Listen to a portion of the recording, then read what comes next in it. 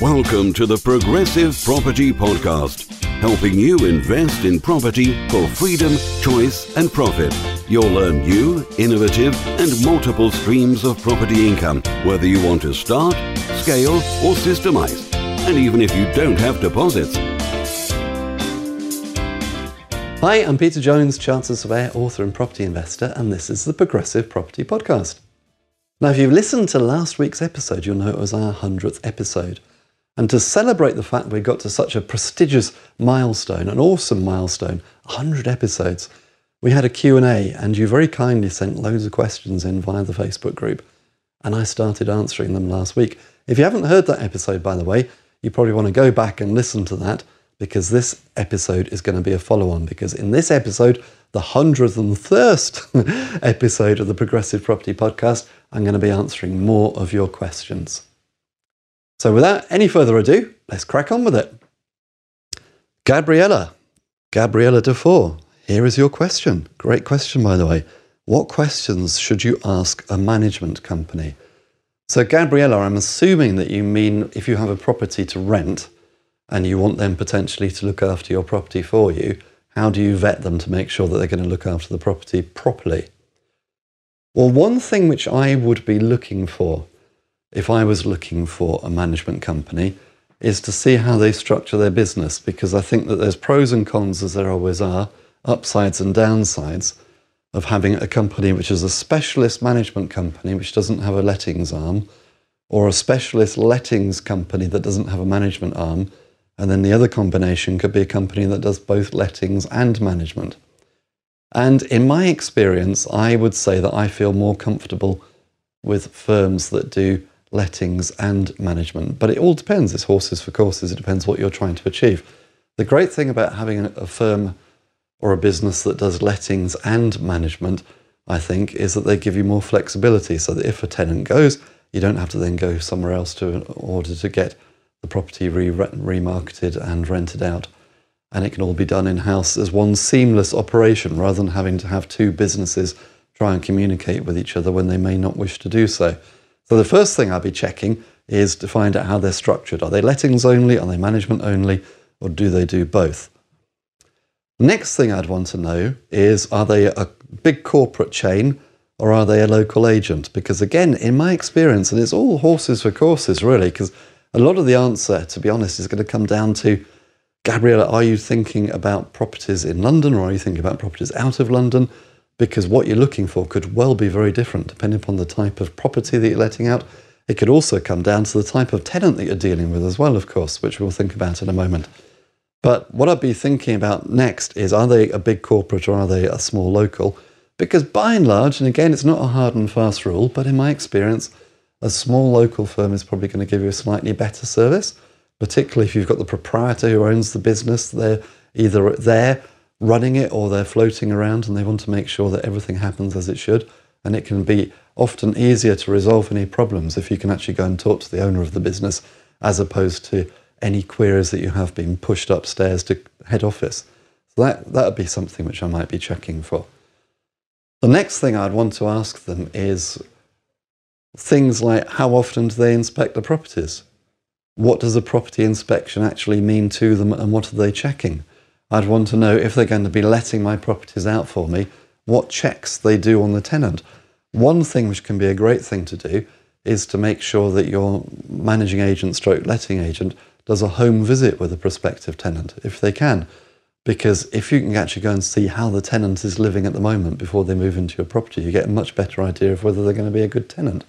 So I'd definitely be asking them whether they do home visits. Now, of course, it may be that if you've got somebody ringing up looking to rent a property and they live currently 500 miles away, you're not going to be able to do that. So I'd ask them what's their view on tenants coming from a distance.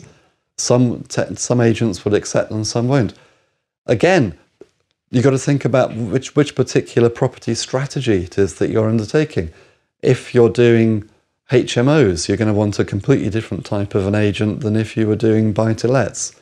And they need to understand HMOs. And I'd be sitting down and talking to them and saying, tell me everything you know about HMOs. What do you understand about the law? What do you think about the new licensing arrangements? What happens when a room becomes vacant? How do you market it?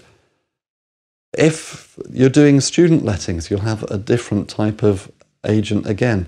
So you need to take all of these things into account when you're talking to your agent. Then a crucial question, which I suspect many of us don't even want to ask, but we need to know, is what is your procedure if a tenant goes into arrears or defaults on their rent? What would you expect to happen and how much would it cost? I say that because it will happen if you're in property long enough and you own enough properties. It's just part of doing business. It will happen that one day you'll have a tenant who doesn't pay their rent. And agents tend to deal with these things in different ways. One of the things which I love about my managing agent up in Newcastle, for example, is that he's very proactive. I use a one-man band. He's a local proprietor. He's not part of a big corporate chain. And if the tenant doesn't pay rent, he'll go and knock on the door. Now, I'm not suggesting that he's doing anything that he shouldn't, but he's literally just there to ask the question, say, is everything okay? And in the old days, when we used to have housing benefit, and housing benefit was dealt with at a local office, it would turn out quite often that for some technicality, their claim had fallen out of the system. And so he'd put them in the car and he'd drive them down to the housing benefit office and he would help them to fill in the form and he'd get their claim back onto the system. A little more tricky to do that nowadays with universal credit, but the same kind of principles apply. He was interested enough to go and find out why the rent wasn't being paid. My experience with the bigger firms, though, is that they don't do that. And what they tend to do is that if the rent doesn't come in, they might leave it for a week or two. During that week or two, the tenant's becoming even more and more in arrears, and then they'll write a letter. And they'll write a letter along the lines of, if your rent isn't brought up to date, then we'll have to take processes to make sure that you do bring it up to date. And then nothing happens. And then a few weeks later, they'll send another letter.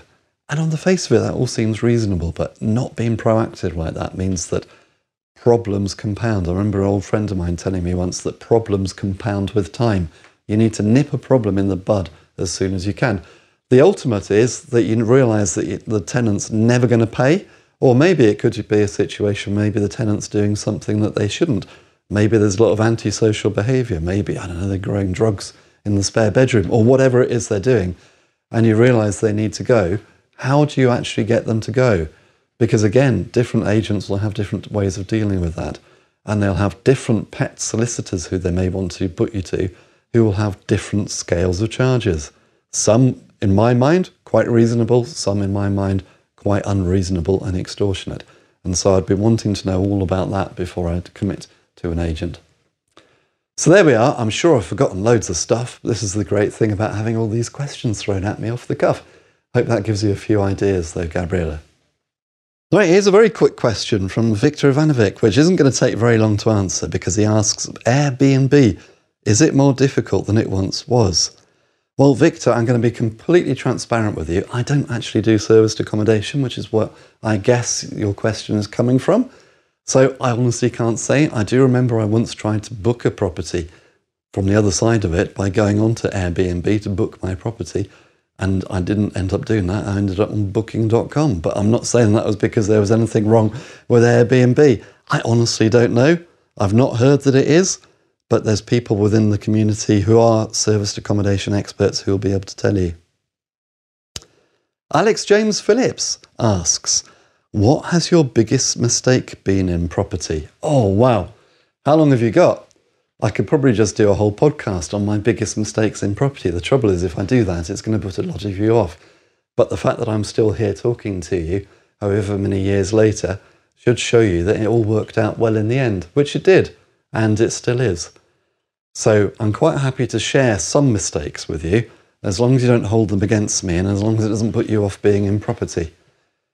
I think it's almost a bit like sort of Adnan's question right at the beginning. What's the worst piece of advice that you ever had? I think my biggest mistake was probably listening to the worst piece of advice, if that makes sense. Because I think looking back now, I would probably have been more aggressive and bought more properties early on, if I could have. And in fact, I know I've got a question coming up later, which is going to sort of cover this, so I don't want to say too much about this now. But I think my worst mistake probably was not backing myself enough, as Mr. Moore would say. I should have backed myself and I should have gone for it in a bigger way. And I think that was my biggest mistake. And that's one of the reasons why when you come on Masterclass, I will stand at the front and I will berate you and tell you that you've actually got to go out and do this stuff and that you mustn't sit around thinking about it too much. And procrastination, although it might seem reasonable because we all want to make sure that we're going to go out and not make any mistakes, we're going to make sure that we spend our money properly, that we're not going to put ourselves at risk. But you know what? A lot of the time that just creates excuses and it stops us from doing stuff.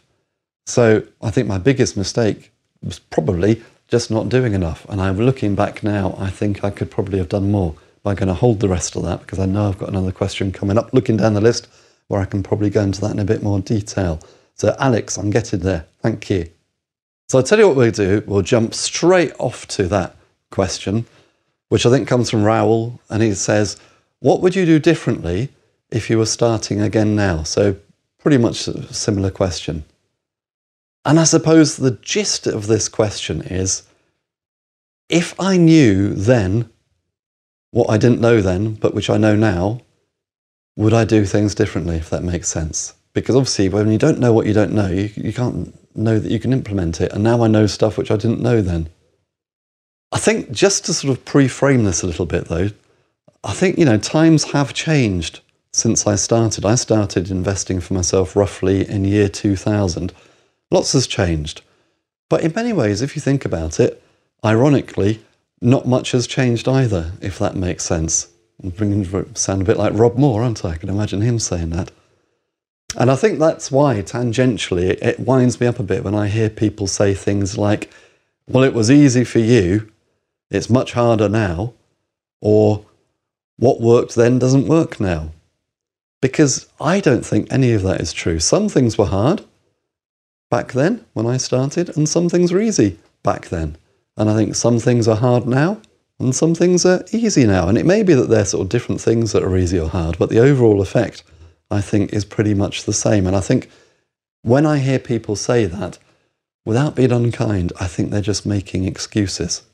Because I'd say, actually, if you think about it, on balance, I'd say that overall it's probably much easier being a property investor today, because why? Well, partly because there's so many more people who are doing it, which I think has made it far more mainstream. And as a result of that, there's loads more resources than when I first started out. And lots of them are things that we just take for granted, like Rightmove. In fact, actually, if you think about it, the internet. I started property investing before there was an internet. Can you imagine? It's really frightening, isn't it? I still think of myself as being 23, but I'm clearly not. And of course, the other thing which has come with all of that as it's become more mainstream is all the education that's available, like the education here at Progressive. And along with the education, and particularly here at Progressive, there's the community, which is a great support as well. All stuff which wasn't around when I started. Not to mention things like the software, which allows us to do stuff. Like you can get software which will help you to do pretty much anything, not just find your properties, but manage them, network, all sorts of different softwares coming out all the time. And the one which I particularly love is internet banking, which is mind-blowing, unless you're used to it. For the youngsters listening, you probably don't remember the days when if you wanted to put some money into the bank, you had to go down there with a piece of paper, which was either going to be a note of some kind, and I think there are still notes around, but they're probably not that many. People don't like cash so much nowadays with contactless cards, but you go down either with cash or with a cheque and a book, and you had to pay it into the bank like that, and now we just don't even have to do that kind of stuff. It's just amazing the way that things have moved on, and it's so much easier. Now when I'm doing a property transaction, I can just send the money to the solicitor using internet banking, and it's done. I don't have to make any phone calls. Even 10 years ago, phone banking was amazing, and we all loved that. And now that's really old hat, and picking up the phone's a bit of a faff when you can just click a button on your mouse. So all those things have moved on, and so things, I think, are actually much better now for investors than they were. So with that said, just sort of setting sort of framework there, what would I do differently? Well, before I even answer that, I just want to say that I don't actually regret anything. I'm very happy with the way things have worked out for me, and so I don't want to make this sound like I've got any sort of sour grapes or anything like that. And I know that if my long-suffering wife heard me and she thought I had any sort of regrets, she would hit me, because she thinks we've had a pretty good life. And I think she's absolutely right. But if I knew then what I know now, then for sure, as I've just said, I would have done more deals. I'd have done more basic buy-to-lets, and I wouldn't have been quite so cautious, going back to Adnan's question. I would definitely have done more flips early on. I love flips. I think flipping as a strategy is a fantastic strategy. I can't remember which episode it was now. You'll have to look it up, but Tasha and Karen came in to talk about flipping, and I've done a podcast since all about flipping. But I think it's a great strategy because when you flip, you can make chunky lumps of cash.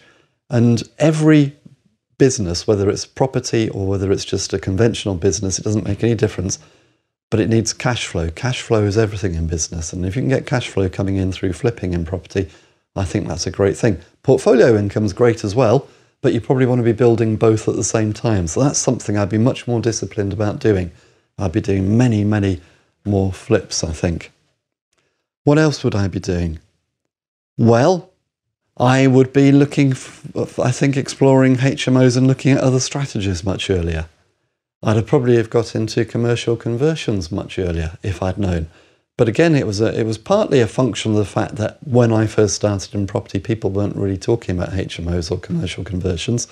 And in fairness to me, let's give myself a break here, but the reason why commercial conversions are so exciting at the moment is it's only a few years since the planning law changed, which makes it a lot easier for us anyway, which obviously wasn't the case when I first started. Could it still have been done? Yeah, it could still have been done, but it wouldn't have been quite so easy.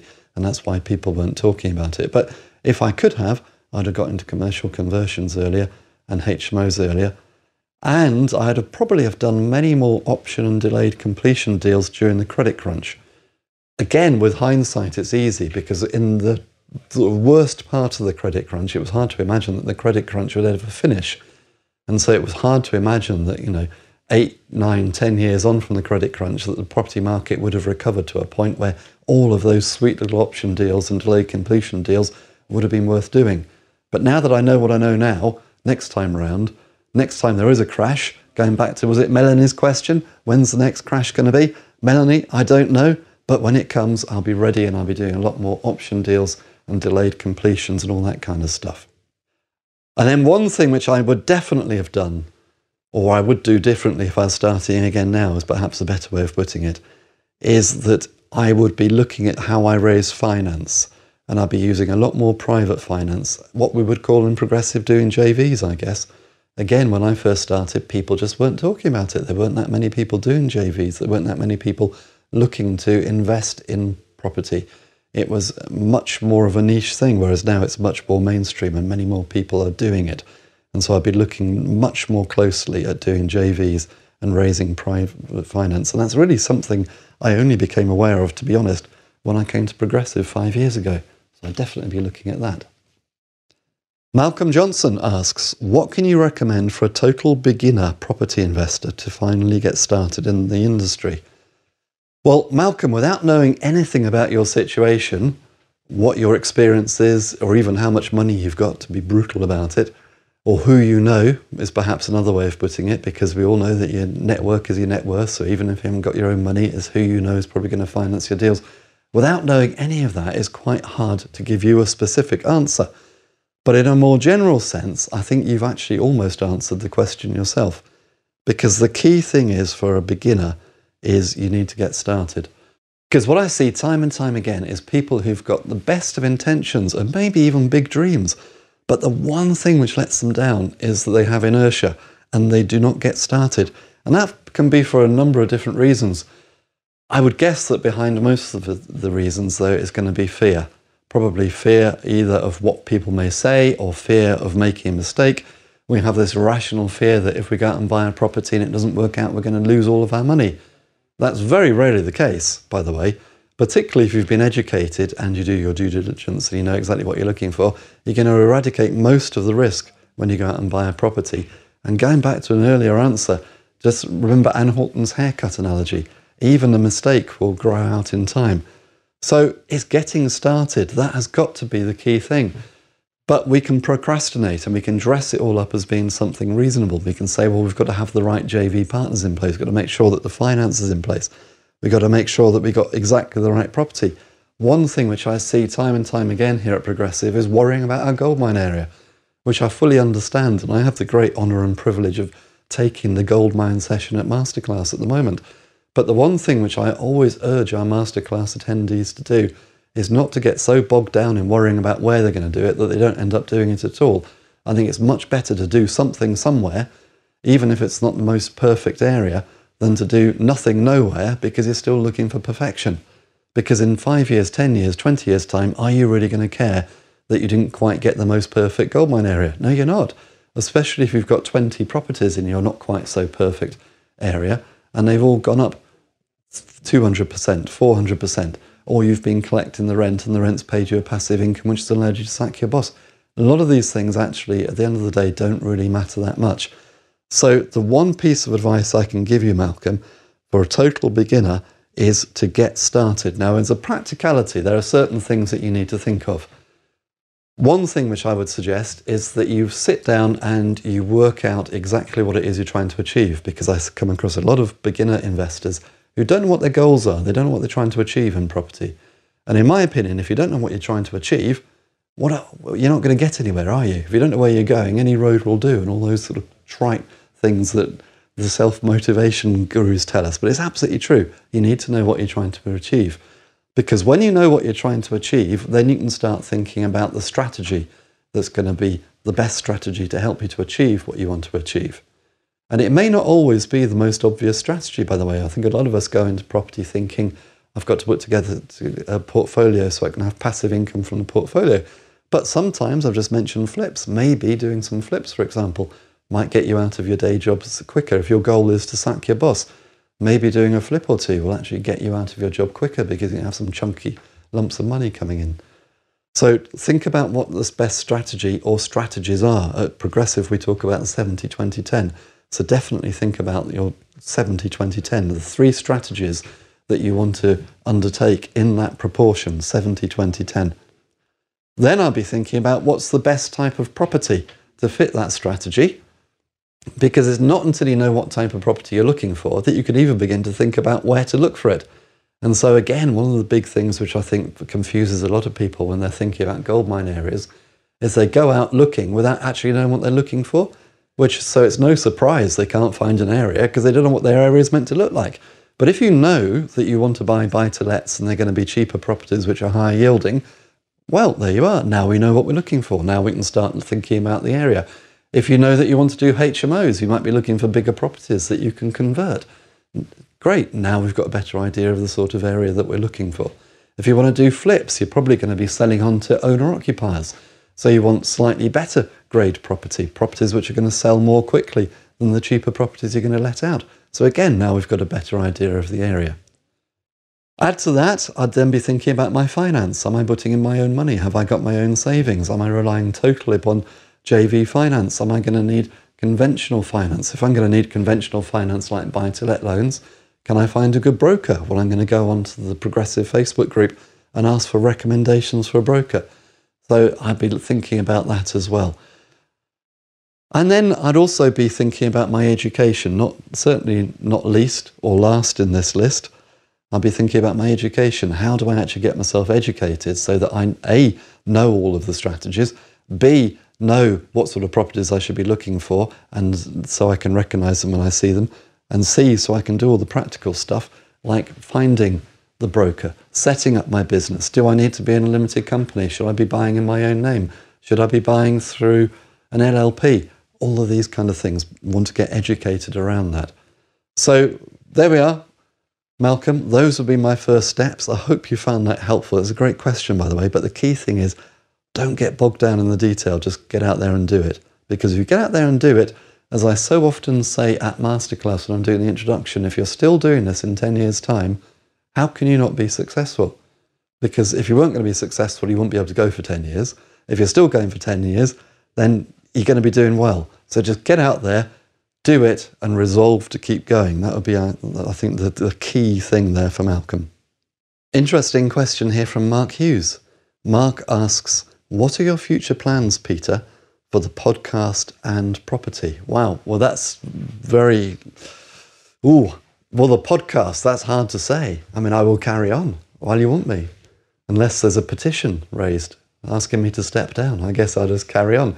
Can I carry on forever? Well, probably not. But as long as I can, I'll carry on. I'm quite happy at the moment while Mr. Moore wants me. My plans at the moment are to do pretty much as we've been doing. I like sharing property information. I like sharing experience. I like interviewing great guests. And one thing which I particularly love is interviewing people who are part of the progressive community, whether it's trainers or people who've taken the training and shown how to make it work, because I think that's very inspirational. I've got some great guests coming up for the rest of this year and next year as well. So we carry on with more of the same. The second bit of the question, though, what are my plans in property for myself, I guess you mean? Very, very good question. Well, at the moment, I'm very excited about doing bigger deals, Mark. And one of the things which I'm looking at is getting into development and commercial conversions in a much bigger way. You'll probably remember I go on endlessly in other episodes about the little plot of land which I've bought, which I'm going to build some houses on. That is an ongoing project. I'm having some frustrations with the planners. Maybe I'll do a podcast about that and warn you all what planning systems are really like. Not unexpected, by the way, because I've been in property long enough to know that there's going to be bumps in the road, and the planning system is certainly a big bump. But it's not putting me off. I'm also, at the moment, just getting myself ready to exchange contracts on another plot of land on which I'm going to build 7 flats. That's the plan. The planners, different planning authority, they've said they're very happy with that. And so I hope that we'll be breaking ground on that quite early in the new year, and that will be kicking off.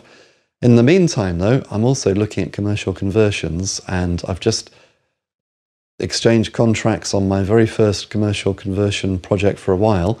I have done a few in the past. I've had a bit of a gap. I've realised that it's something which I really enjoy. And a bit like flipping, it's great to have chunky sums of money coming into the bank account, and every business needs cash flow. And as your businesses grow, one thing you need to guard is your cash flow. And so doing the bigger deals, if you get them right, can give you chunky lumps of money which will bring the cash flow in, which will help give your business security and help you to be able to then fund even more bigger deals. So it's a virtuous circle. So that's certainly what I'm thinking over the next few years, Mark. I suppose a related question to that, which somebody asked me once, is, do I have any plans to retire? Now, I don't know whether they were just suggesting that I should, whether it was a subtle hint. I have no plans to retire, though, from the podcast or from property, and I can't imagine ever doing it, to be honest. I mean, I'll be honest with you, it is a little bit of a dilemma, because I am a little bit lazy, and so I wouldn't say that I particularly like work. But at the times when I don't do anything, I get a little bit bored as well, so I'm very hard to please. So I need just the right balance, I think, just the right balance of work and free time, and just the right amount of balance of relaxation and stress. And so I will carry on, probably forever, because it's fun. It's fun anyway. I just love doing deals, so I'd always want to do that. Jeff Hitchcock asks, I live in the USA. How can I start investing in UK property? Well, again, Jeff, without knowing all of your circumstances, it's hard to give a very precise answer, because I don't know whether you're from the USA or whether you're a Brit who's abroad, whether you've got money, whether it's money in the States or money in the UK, whether you've got friends in the UK who may be part of your network. All of those are potentially going to change my answer.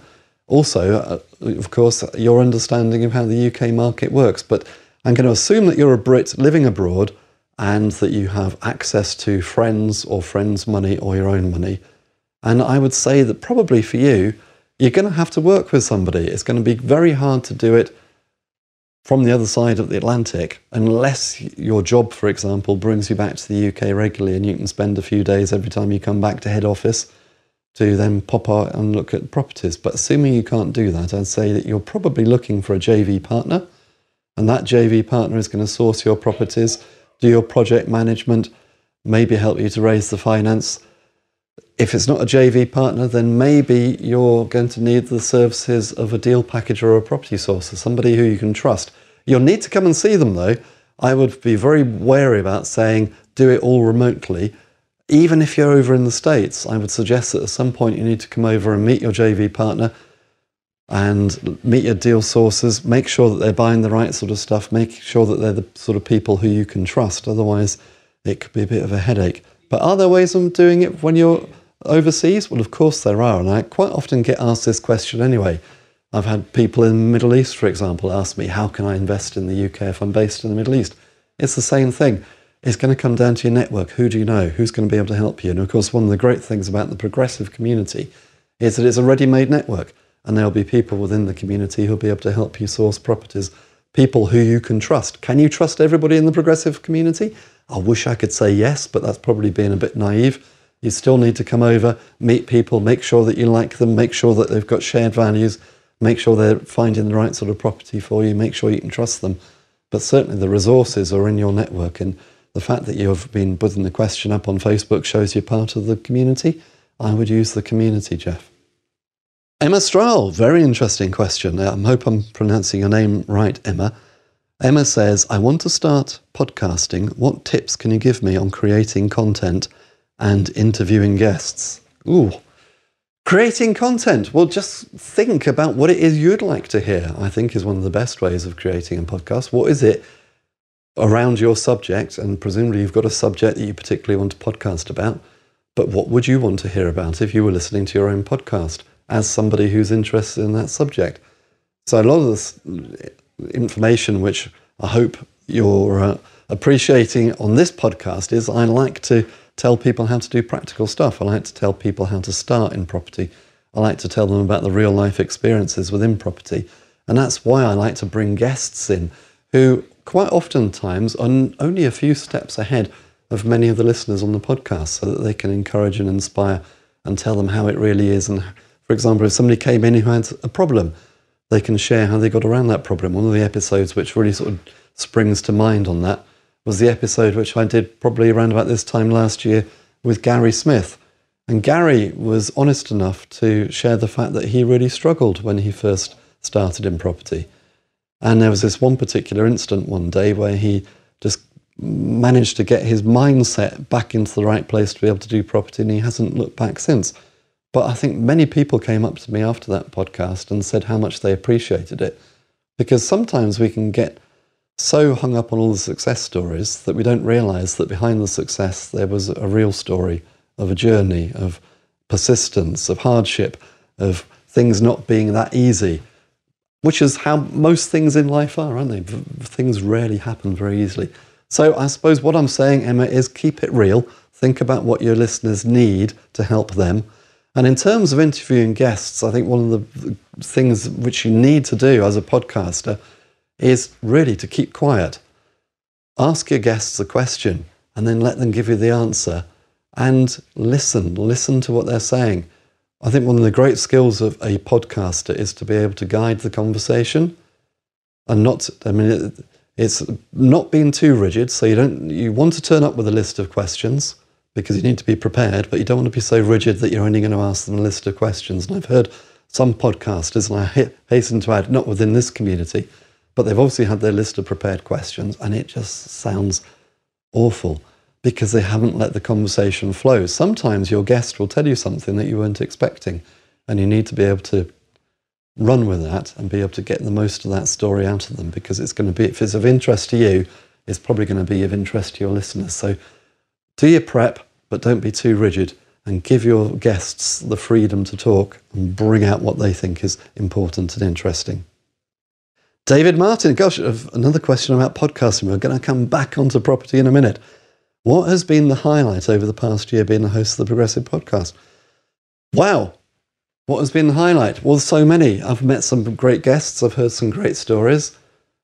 I honestly don't even know where to begin with that answer, to be honest. So I probably won't. It's just been a great experience all round. The whole thing has been a bit of a highlight, apart from the days when I've realised I've got to do another episode and I'm wondering what to say. No, it's not like this at all. David, it's all been good, and I've had some great guests. So I wouldn't want to pick on any particular guest and say they were the highlight, because they've all been pretty good. Here's a question from Rajit. And he says, why did you buy in Newcastle and not Nottingham? And I'm going to cover that question because I get that question so many times when I'm doing the tradings, particularly when I'm on masterclass talking about the gold mine area, because I happen to live just outside Nottingham, but most of my portfolio is in Newcastle or the northeast. But I think it'd be useful just to give a little bit of context before I answer that question. Because when I first started investing in property in my own right, or at least when I first started trying to invest in property in my own right, I actually lived in Surrey. And my first deal should actually have been a HMO, as we'd call it now, in the south of England. Actually, because this is sort of well before Progressive, I wasn't even sure that an HMO was called a HMO in those days. It was just a big house that had been split into apartments, which the owner was renting out. And this was an absolutely fantastic property. The vendor, the owner, was telling me, and I have no reason to disbelieve this, that at one time it had actually been occupied as a grand house by a member of royalty. Over time, though, the royals had obviously sold the property on, and it had been converted into what we now call a HMO, and it had 18 apartments. And I knew that if I bought that property, it was going to make me for the rest of my life, really. If I could find a way of structuring it in the right way, I knew that the income from that property was basically going to be my income for life. And so I went into the negotiation for that property full of enthusiasm and full of optimism. But what I didn't know right at the very beginning was that there were particular problems with the seller. And I don't want to go into this too much because you never know, they may even listen to this podcast. But it became evident that the seller wasn't necessarily in the right place in terms of their mindset to be able to sell the property. And that's really all I'm going to say about that. I negotiated this deal for about 2 years. 2 years of my life negotiating this deal. By the way, earlier question was, what's the biggest mistake you've ever made? Well, it's probably not the biggest mistake I ever made, but I should not have been negotiating that deal for 2 years. I should have walked away probably after about 6 months, because that 2 years was 2 years gone.